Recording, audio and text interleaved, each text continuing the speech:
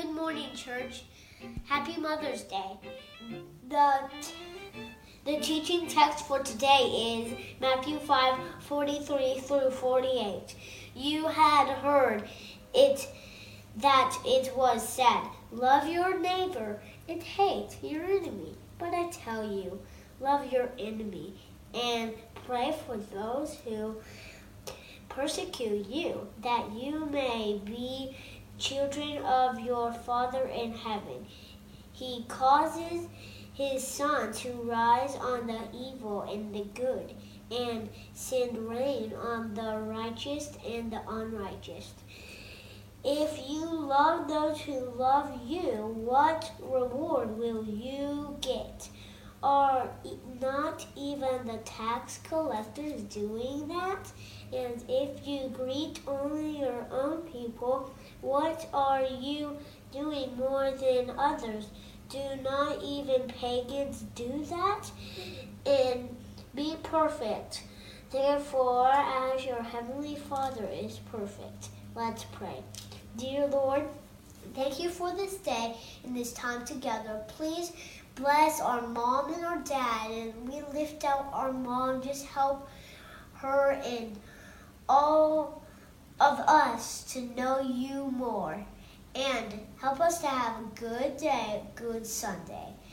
In Jesus' name, amen. Rock at the end said, Happy Mother's Day, and goodbye. So, Happy Mother's Day. Thanks to my friend Rock for reading our teaching text today. Friends, wherever you are in the world, I hope that you are doing well. I hope that you're taking care of yourself, doing some self-care, practicing some emotionally healthy practices, and just giving yourself and the people around you tons of grace. I hope that you're well. Maybe you're tuning in this morning and you just feel worn down or beaten up by life. I don't know if you're seeing the names of tons of people that you know, or you're kind of logging on and you can tell there's a party that you've not been in the past, and you want to make connections in the church or with other people. You're feeling lonely. For all of you who end up watching this message and being a part of this service, I just want to let you know that I don't think it's a mistake that you're here and listening with our community. As I say a million times, the church is not the building, it's not the service, it's not the preacher. The church is this community of people. And so I just want to say to each and every one of you, whether you are a regular and a fixture in our church community, or whether you're just kind of dipping your toe in the water, that in the name of Jesus Christ, you are welcome, and you are wanted, and you are loved, and there's tons of space for you to find a place of belonging in God's family. So I'm really glad that you're watching. And I hope that before too long we can get back together in person. If you don't know, we've been going through the Sermon on the Mount, which is Jesus' most epic teaching. It's something that has been studied by people of all faiths for millennia. We find it in Matthew chapter 5 through 7. And in the middle of this conversation, and many conversations about the Bible, we find that there's often a tension that comes up, where you're in Bible study, you're with your apprentice group, you're just conversationally processing Scripture with other people, and there will be a passage of Scripture that you read, and to be an admonition to obey something, and you find yourself just keenly aware of how much you do not obey this, or how different the Scripture looks from your own life, and you'll be inclined to beat yourself up for it. Or maybe you'll go to church and you feel like other people or preachers are beating you up for the ways in which your life does not match up with Scripture. It's a tension between the things that we say that we believe and how we behave. Or it's the tension that pops up in what's going on in our heart and what's going on in our lives. And sometimes in these moments where we're aware of this disparity between what we believe and how we behave, people will console us by saying something like, well, listen, God is not expecting perfection of you. Or you'll defend yourself when you feel beaten up by somebody else and say, God is not expecting a perfection of me. God's not asking me to be perfect. Which makes a ton of sense experientially, because we all know ourselves well enough to admit that we're not perfect. We have proven time and again, we have empirical data to demonstrate we are not perfect. In fact, far from it. We are deeply flawed and broken human beings. But aside from whether it's possible to be perfect, I think it's worth asking anytime we come to the Scriptures, is it true, this assertion that we're making about what God says about us? Is it true that God is not asking us to be perfect?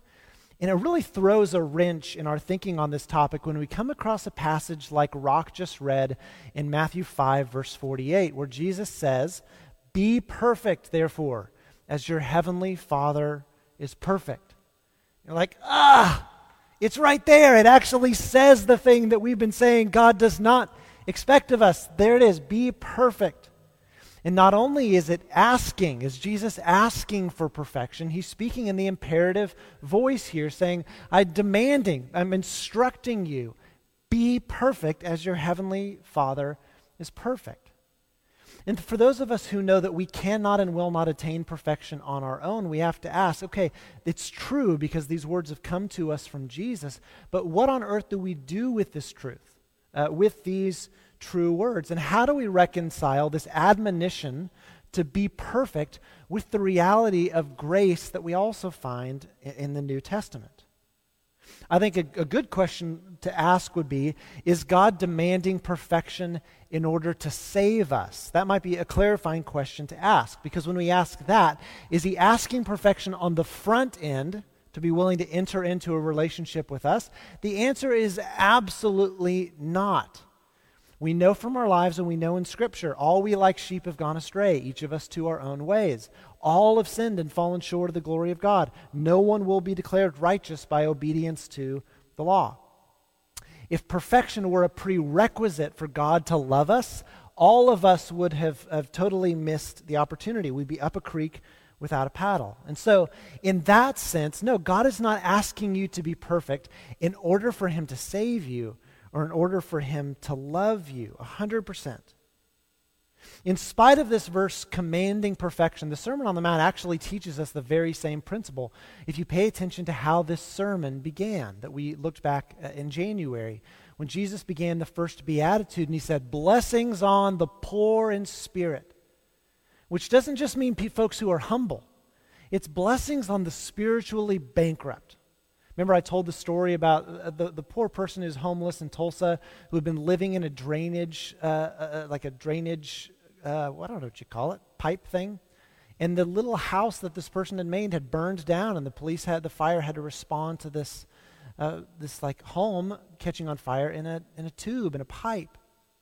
That person is poor in spirit on that day.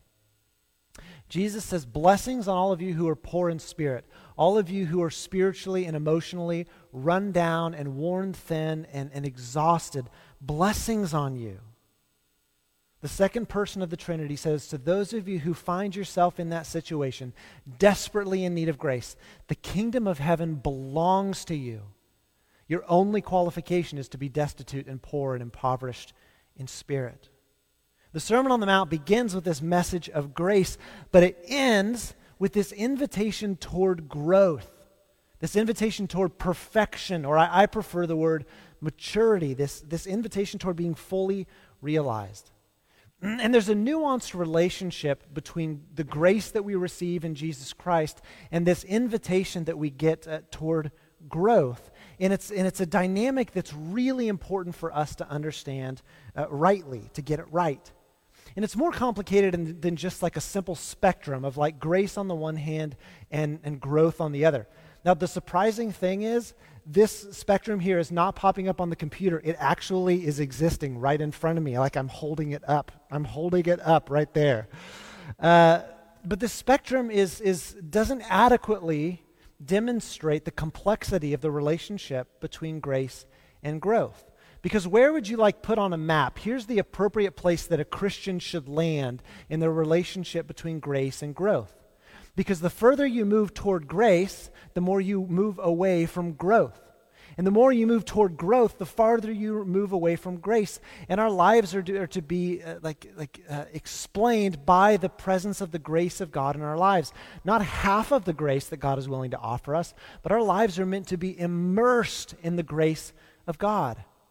We don't want to have to choose between grace and growth. We desperately need both. Apart from the grace of God at work in our lives, there is no health in us, there is no opportunity for wellness, and growth is the evidence of God's grace at work in our lives. Because healthy things grow, God wants to love us into health. So if it's not this either-or kind of thing, What's another way that we could depict the relationship between grace and growth? Another way of trying to get our minds around us. So we might want to use something a little bit like this. Well, on the one axis here, we have high and low degrees of grace. You can have a lot of grace. We're totally clear, like we are dependent, utterly dependent on the grace of God in our lives, a high emphasis on grace. Some people might have a really low emphasis on grace. On the other axis, we have this thing about growth. We could have high growth on the one hand and low growth on the other. I'm kind of like a weatherman right now, trying to figure out how to do my appropriate directions. Okay? Hang with me, though. We have high grace, low grace. We have high growth, low growth.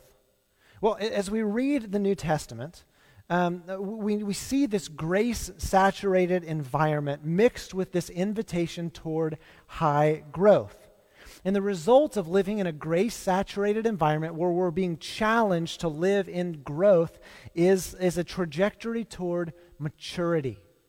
If we live in a high grace atmosphere with an invitation toward growth, the result of this can be maturity in our lives. And this is where we all want to live. Maturity is one of the key words for us this year. Colossians 1:28, Paul said, "He is the one we proclaim, teaching and admonishing everyone with all wisdom, that we might present everyone fully mature in Christ." The goal is not for a mature elite within the church. The goal of the Apostle Paul was to have everyone mature, fully mature in Christ. A recipe for maturity is a grace-saturated environment with an invitation toward growth. What happens, on the other hand, if you have a high growth environment, a lot of challenge, but you have really low grace? What does that look like in a person's life? That turns into legalism. Legalism. If you have high challenge, it's all about your comportment, your behavior, the stuff that you do, and there's no grace for screw-ups. That is going to be a recipe for legalism or for self-righteousness. And it's a recipe also for just being dispirited and discouraged. And maybe at times you've felt like you've been in a church where it was all about your behavior and there was no grace. And just in paying attention to the stories of my friends, I know that people who grow up in churches where it's all about behavior and there's no emphasis on grace, those people either end up leaving the faith, beating themselves up in really painful ways. They end up being mean or self-righteous, or they just take themselves out of a growth environment altogether, and they'll go to a church at the opposite end of the spectrum that's all about grace with little challenge for us to grow. If you have high growth, high grace, it leads toward maturity. If you have high growth, low grace, it leads to legalism. Well, what happens if you have low of both? If you have low grace and low challenge to grow, that leads to self-loathing. You're not growing, and you hate yourself for not growing. And you're beating yourself up for it. And that's a really terrible place to live. It's a discouraging place to live. If you have low grace or no grace for yourself, and you also have low invitation toward growth, you tend towards self-loathing. You just despise yourself. Well, what about this last quadrant? If you have high grace, but there's no growth, no challenge, no one's pushing you to live into all you're meant to be in Christ. What do you get if you have high grace and no growth or low emphasis on growth? You get laziness. You get where you're pampered and you're affirmed and you're loved, but you're a spiritual baby. Your muscles atrophy in the absence of some kind of pushback or challenge. We actually need challenge in our bodies. Our biology needs a kind of resistance in order to be strong. And in the absence of resistance, or in the absence of this invitation toward growth, where we're saturated in grace but we're not challenged, we become lazy. Now, when people are really anxious, we find there's this a preference for either or situations. So this whole situation, which some of you who like Microsoft Excel are probably just loving, and some of you are like, tell me a story instead. Anxious people prefer either or scenarios. And they would prefer to have let's go all grace or let's go all growth. And so the people who are advocating for all grace are yelling at the other group, calling them legalistic. And the group that's all about growth, like responsibility and maturity, are all about growth, are calling the people who are all grace lazy. But it's a false choice to go between laziness on the one hand and legalism on the other. This is a false choice. We don't have to pick one or the other. Grace and the invitation toward growth are interdependent. We need both of those things. As Christians, we're meant to live in a grace-saturated environment, knowing that we are truly safe in the kingdom of God, knowing that we are truly loved by Jesus, that we're truly welcomed and wanted in the community of faith without judgment, apart from how well we perform or obey or keep things together. We need high grace and we need high growth. We can go ahead and take that off, Neen. And as Christians, we're all invited to live into this place where we're becoming all that we were meant to be in Christ. We need grace, we need growth. And so we're challenged and we're pushed and we're bidden to grow and to become well and to get strong. And so we tell each other the truth. We read Scripture with an eye toward obedience. We fully embrace the paradox of this high growth, high grace life in Christ. And we see this interplay between grace and growth so clearly in one of the keystone passages in the Bible about grace, coming from Ephesians chapter 2, verses 8 through 10. Paul said, "For it is by grace you have been saved through faith, and this is not of yourselves. This is the gift of God, not by works, so that no one can boast. For we are God's workmanship, his handiwork, created in Christ Jesus to do good works, which God prepared in advance for us. We have been saved by grace, not by our perfection. And yet, as a result of that grace, we are empowered to grow and to do the works, the tasks that God has given for us in advance to do." The Sermon on the Mount begins with this blessing on the poor in spirit and the run down and those who can't help themselves. And it ends in chapter 5 with verse 48 saying, "Be perfect as your heavenly Father is perfect."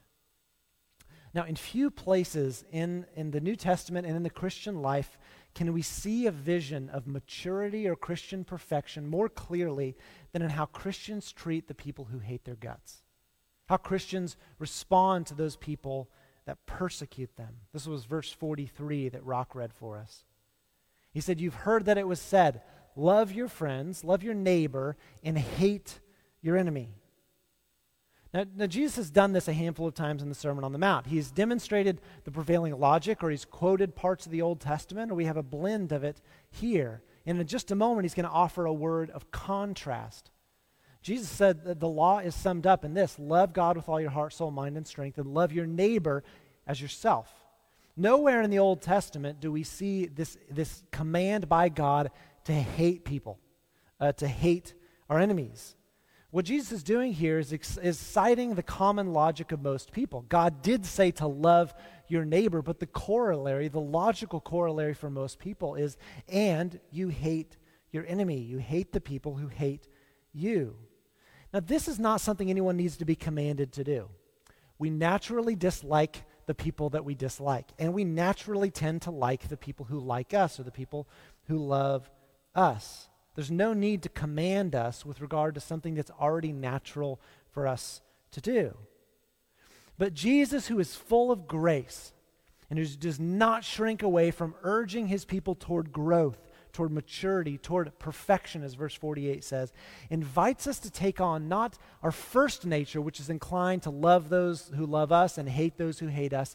He invites us to take on a second nature, or a renewed nature. And so he says, by way of contrast in verse 44, "But I tell you, love your enemies and pray for those who persecute you." I wonder how many of you would say you have an enemy or an arch nemesis. I had an arch nemesis when I was a child, but we're not going to get into that right now. I would guess the few of us would go to the extreme of saying, I have an enemy. Like I have someone who, I hate their guts and they hate mine. But whether you would say you have an enemy or not, I don't think it's a stretch, and we'll see in the rest of this passage, to use this term enemy just to refer to anyone with whom we have a strained relationship. Love those with whom you have a strained relationship, and there are varying degrees of strain which could get toward true hatred and animosity and an enemy kind of relationship. Love the people with whom you have a strained relationship. In this sense, enemy could be someone who lives under your roof. Enemy could be someone who lives on your street, or someone who, you both have kids at the same elementary school or high school. It could be a teacher. It could be a neighbor. It could be someone who's on the other side of the cubicle wall, or someone who's in the corner office who you feel like has treated you poorly. It could be someone who's no longer living. They have died, and they are still your enemy in your heart. Like your hatred of them or your distaste of them is still very much alive. Who is that person, or who would that group of people be for you? And I'm going to pry a little bit more in a couple of minutes, but I wonder, could it be a politician? Could it be a political party? Could it be someone, like the idea of a person or celebrity, and you have just this habit of hatred toward them, and they don't even know who you are? Who are those people with whom you have a strained relationship? How do Christians behave toward all those with whom we have a strained relationship? Jesus says we strive to love them, and we demonstrate that love by praying for them. You know, praying is like vouching for. If you pray for someone else, intercessory prayer, you're vouching for them. You're pulling for them. If I'm like, I see two of my friends in conflict and I go represent friend A to friend B, I'm praying for them. I'm vouching for them. I want to see the good for them. And similarly, like Jesus says, pray, vouch for, go to bat for the people with whom you have a strained relationship, for your enemies. And to be able to have the presence of mind to ignore your first nature, which is informing you to hate those people, and to take on that second nature, that renewed nature that is characterized by love and demonstrated by praying for them, requires, as we talked about, an inner muchness of spirit. Like an inner renewal, so that God is just, the Spirit of God is flowing out of us like streams of living water, and not just a half-empty cup on the inside of us. To live in that second renewed nature requires a kind of poise and magnanimity, and a willingness to embrace this paradoxical kind of life as a Sermon on the Mount Christian. And to live that way toward those you hate requires a real transformation. But it's not something that American Christians talk about very much. But enemy love is the way of Jesus. Enemy love is the way of Jesus. It's what we do in our family, our Christian family. As Jesus was on the cross, having been abandoned by his disciples, many of them, and being mocked by the Roman soldiers, he prayed, "Father, forgive them. They don't know what they're doing." Stephen, the first martyr, we see this in the book of Acts, does a similar thing. As he's being stoned, and those onlookers said he had the face like the face of an angel, he was praying for those who were inflicting him with pain and ultimately death. Enemy love is the way of Jesus. But what does it actually mean to love your enemy? Because surely that's different than liking them. Because it's like loving is one thing. But liking them when you don't even want to be in the same room or breathe the same oxygen as them is a very difficult thing to ask. I mean, would we say that Jesus liked Pilate? Would we say that Jesus liked the Sanhedrin who ordered his death? Dale Bruner, who is one of my favorite commentators on Matthew, had a lot to say about this. He said, "A frequent dodge must be noted," a dodge being a way that we try to exempt ourselves from trying to obey this passage of Scripture. It's sometimes said that the agape, unconditional love commanded by Jesus is not eros love that we feel on the inside. That agape means to wish well, but it does not mean to feel affection for. By this distinction between agape and eros, some disciples allow themselves to continue heartily to dislike their enemies, to feel no affection for them at all, and yet by a kind of steel, cool stoicism, to believe that they are keeping Jesus' command.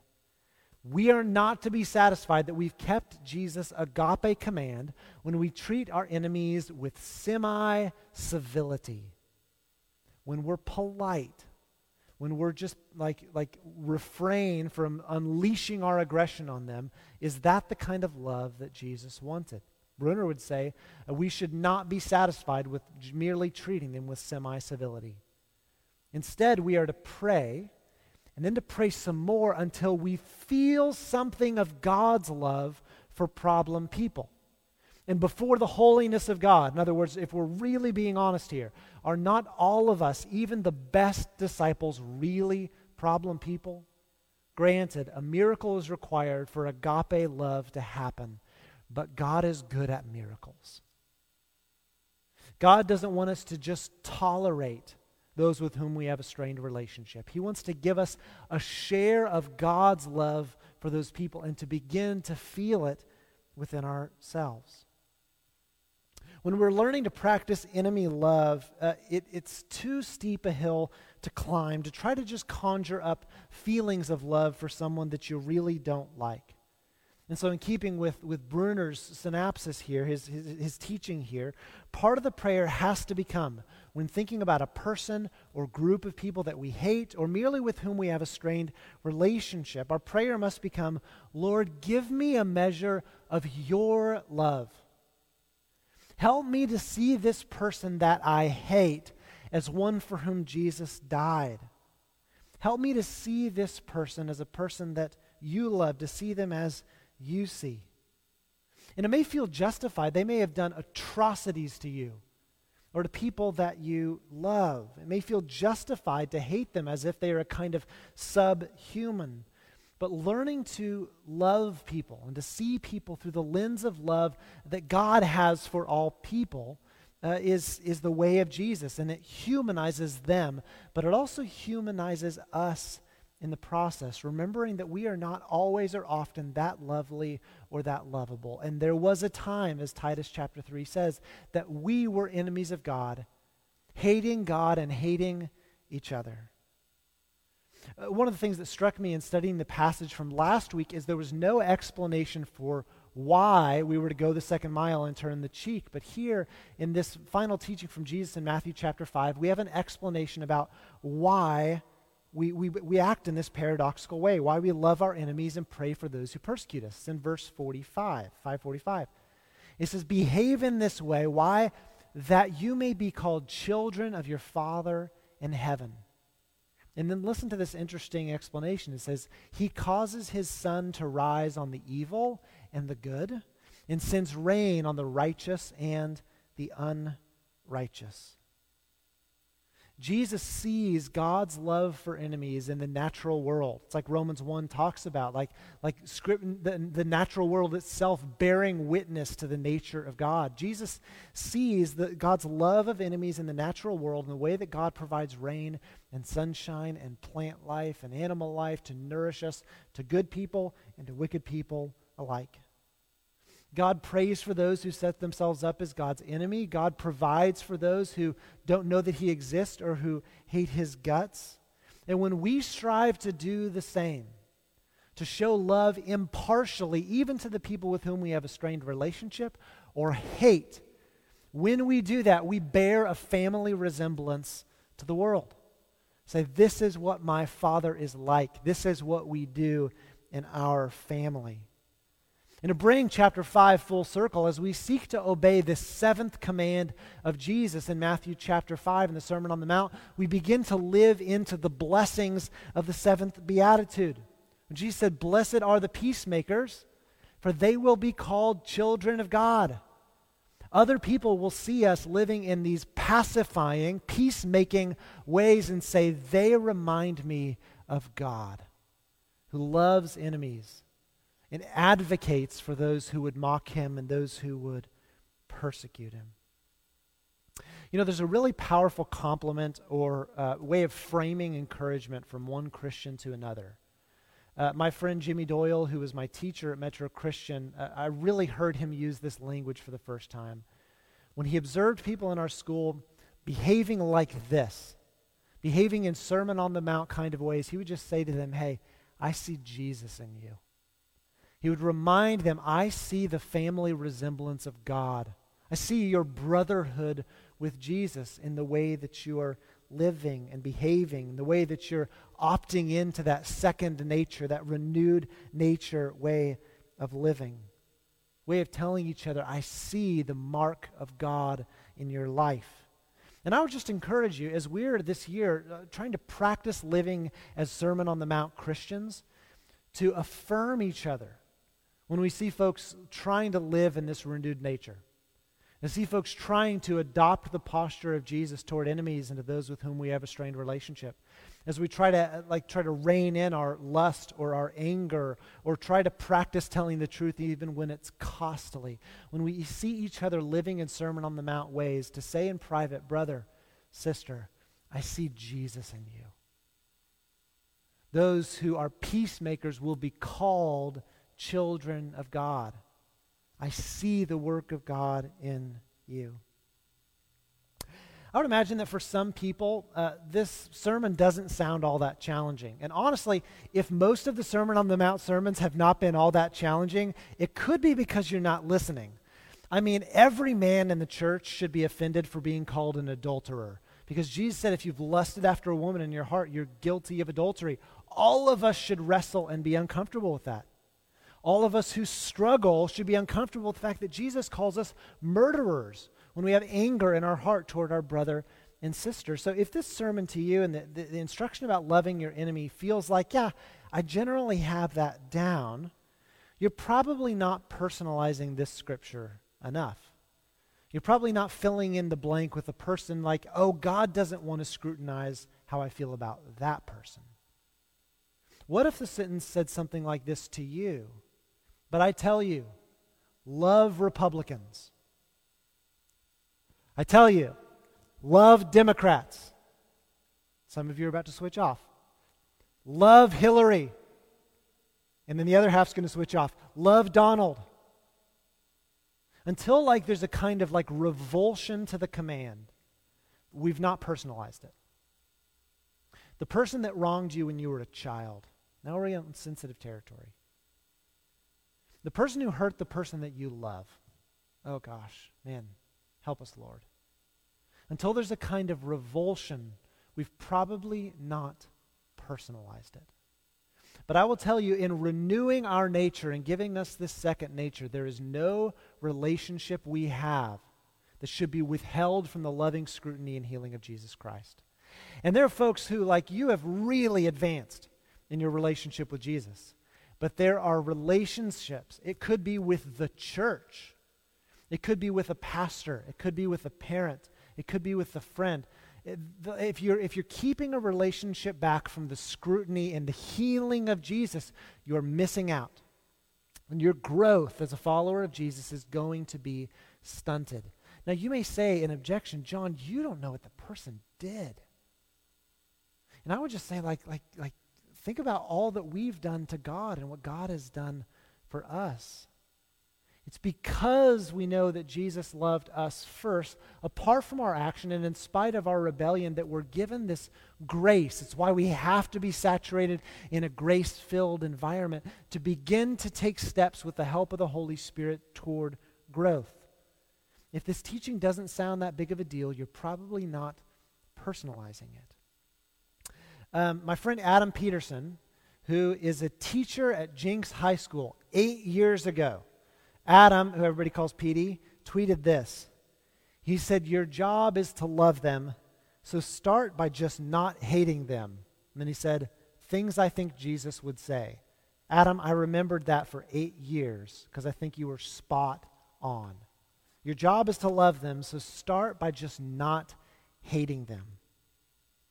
If all this instruction about loving our enemies, on the other hand, sounds like way too difficult, way too much, Jesus gives us this way of simplifying the teaching and giving us a training plan to work our way into obedience. I watched this documentary with Emily a handful of weeks ago called Free Solo. Probably tons of you have watched it. Someone who was climbing without ropes or harnesses. I'm forgetting what it was, in California. And he climbed this massive, massive mountain without any harnesses. He had to train his way there. To begin to forgive the person who wronged you in that way is probably more than you can bear right now. And so Jesus gives us this way of simplifying the instruction to begin training our way toward obedience, toward enemy love. And it's interestingly, it shows up by treating with kindness just the people who are outside of your friend circle. People who are strangers, people with whom you don't have a relationship at all. We see this in verse 47. He said, look, if you greet only your own people, what are you doing more than others? Don't even pagans do that? Now, greeting someone is so easy, but Jesus says greeting the people you don't know, greeting the stranger, the person just outside of your circle is a way of beginning to train yourself to build a capacity where at some point you can practice enemy love. I want to tell you that without exception, every person you know, no matter how popular they are, no matter how connected you think they are, every person you know has this intrinsic need and desire to be known and noticed. Everybody. Everybody, when they walk into a room, they hope that other people are going to be glad that they're there, or that they're even going to notice their presence, be glad to see them. And whether it's the person you're checking, like who's checking you out at the grocery store, they're quietly hoping you're going to acknowledge their humanity at the very least. Or whether it's the homeless person on the off-ramp by the highway, or your next-door neighbor, or that new person in the church, everyone wants to be treated as a human being. Everybody wants to be noticed and dignified in this most basic of ways, and Jesus gives us a simple opportunity to acknowledge the humanity of other people, and it's just to greet them. To greet those people who are outside of your circles. Everybody wants to be known. Everybody wants to be noticed. Everybody has a birthday that they hope other people remember. Susan, go forth. Happy birthday to you. Everybody wants to be known. Everybody wants to be noticed. And Jesus, as we train and we build up this capacity to love others, ultimately by loving our enemy, by learning to notice and to greet the people who are outside of our immediate circle. I've been trying to sharpen my greetings. My standard greeting is, hey, how you doing? Hey, good to see you. That's it. But what I'm learning about myself is that is very much autopilot for me. That I'm a guy who can get lost in my head, and so I can feign noticing other people, but I'm not really seeing them. And so the hey, how you doing kind of greetings, kind of responses, I don't think get at the heart of what Jesus is talking about. A greeting in the first century Roman world for Jewish people would be to extend God's peace, shalom. In the Arabic world, salam alaikum. You're extending the peace of God. It's a more deliberate greeting. One of the things that I've been practicing, Emily and I have been doing this with our kids, and I'm trying to do it with other people too, is to try to recover a sincere usage of the phrase "God bless you." It's like something you do when people sneeze. It was on Seinfeld. God bless you. Why do we say that? I've been trying to recover a sincere use of God bless you because I want God to bless you. Like the people who come to our church or the people who walk down our street, like I want the posture of my heart to be in noticing this human being. God, would you bless them? So maybe I say, hey, how you doing? Maybe I say it's good to see you, but also to look in their face, to connect with this person and say, it's really good to see you. God bless you guys. And to recover, to train my heart as a sarcastic person, which I really am, to train my heart in sincerity to be able to say, I see you. God bless you. And I'll tell you this, when someone comes to our church, maybe it's in the year 2025 that we can regather in person, who knows? When someone comes to our church, to a worship service for the first time, the only thing that will matter to them in evaluating whether they come back is if anybody treated them as a human being. If anybody greeted them, if anybody said in their actions and their attitude and their spirit by inviting them into their friend group, hey, I see you, I notice you. And the crazy thing and the scary thing is that people may ultimately sour not only on our church, but on God when we blow it in this department. When we fail to do this most basic of commands of Jesus and just greet those who are outside of our immediate circle. And that begins to demonstrate the stakes of our obedience, even in low-level interactions with greetings with people that we don't really know very well. The conversation about our growth toward maturity and obedience to the teaching of Jesus is not just about us like clipping on schedule and getting good marks as a disciple. It's ultimately about something more than self-realization. In the end, our growth and our obedience to Jesus is for the sake of others. It's for the benefit of others. It fulfills this higher level purpose of affirming for people that there's a heavenly Father that loves them. And they know there's a heavenly Father because they see the children of God acting in this big-hearted way, operating with a muchness of spirit. And because there's a person like that, maybe there's a God like that, and maybe I don't have to throw in the towel just yet. Maybe, just maybe, there's a God who loves me and has a plan for my life. Teresa of Avila said this. She says, Christ has no body now on earth but yours. I would say, but y'all's, the church. No hands but yours. No feet but yours. Yours are the eyes through which the compassion of Christ must look out on the world. Yours are the feet with which he is to go about doing good. Yours are the hands with which he is to bless his people. God wants to do this work of extending the hospitality and the kindness and the reconciliation of God through us. And beginning to just notice and show kindness to and loving the people outside of our circle, but even extending to the person with whom we have a strained or a broken relationship. The person you hate, the person whose name makes your blood boil, the person whose existence you've tried to erase from your mental hard drive. We do all of this because we remember how God has loved us. God demonstrates his love for us in this. While we were yet sinners, Christ died for us. And because we do not want to be like the unforgiving servant who celebrates our own forgiveness of sins but will not forgive the sins of others, the wrongs of others, we want to mirror the generosity and the forgiveness of God. And this requires the work of the Holy Spirit, which puts us back on our knees, recognizing we are the poor in spirit. We are the spiritually malnourished who need the grace of God to lift us up, to equip us and to transform us to live as Sermon on the Mount people. Would you pray with me wherever you are? As we just enter like a spirit of prayer, I want to ask you a couple of questions to prod you to have a conversation with the Lord.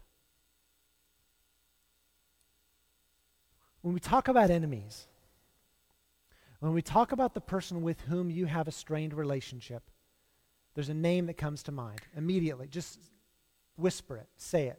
Who's the name? You've acknowledged that to the Lord and to yourself. I want to ask you this. If you're thinking about the relationship between grace and growth, where are you resisting or actively working against God's invitation of growth in your life? Some of you may kind of resting on your laurels or even kind of exploiting the grace of God because you've not heeded this invitation toward growth and maturity. Where are you resisting? Why are you resisting? And will you surrender today? Others of you do not need to be instructed about responsibility, and you beat yourself up for not living into your complete identity. Where are you resisting God's grace? It's a sin just like resisting this growth. It's a gift just like the gift of grace that God wants to give to everyone. He wants to give it to you too. Where are you resisting grace, and why are you resisting grace?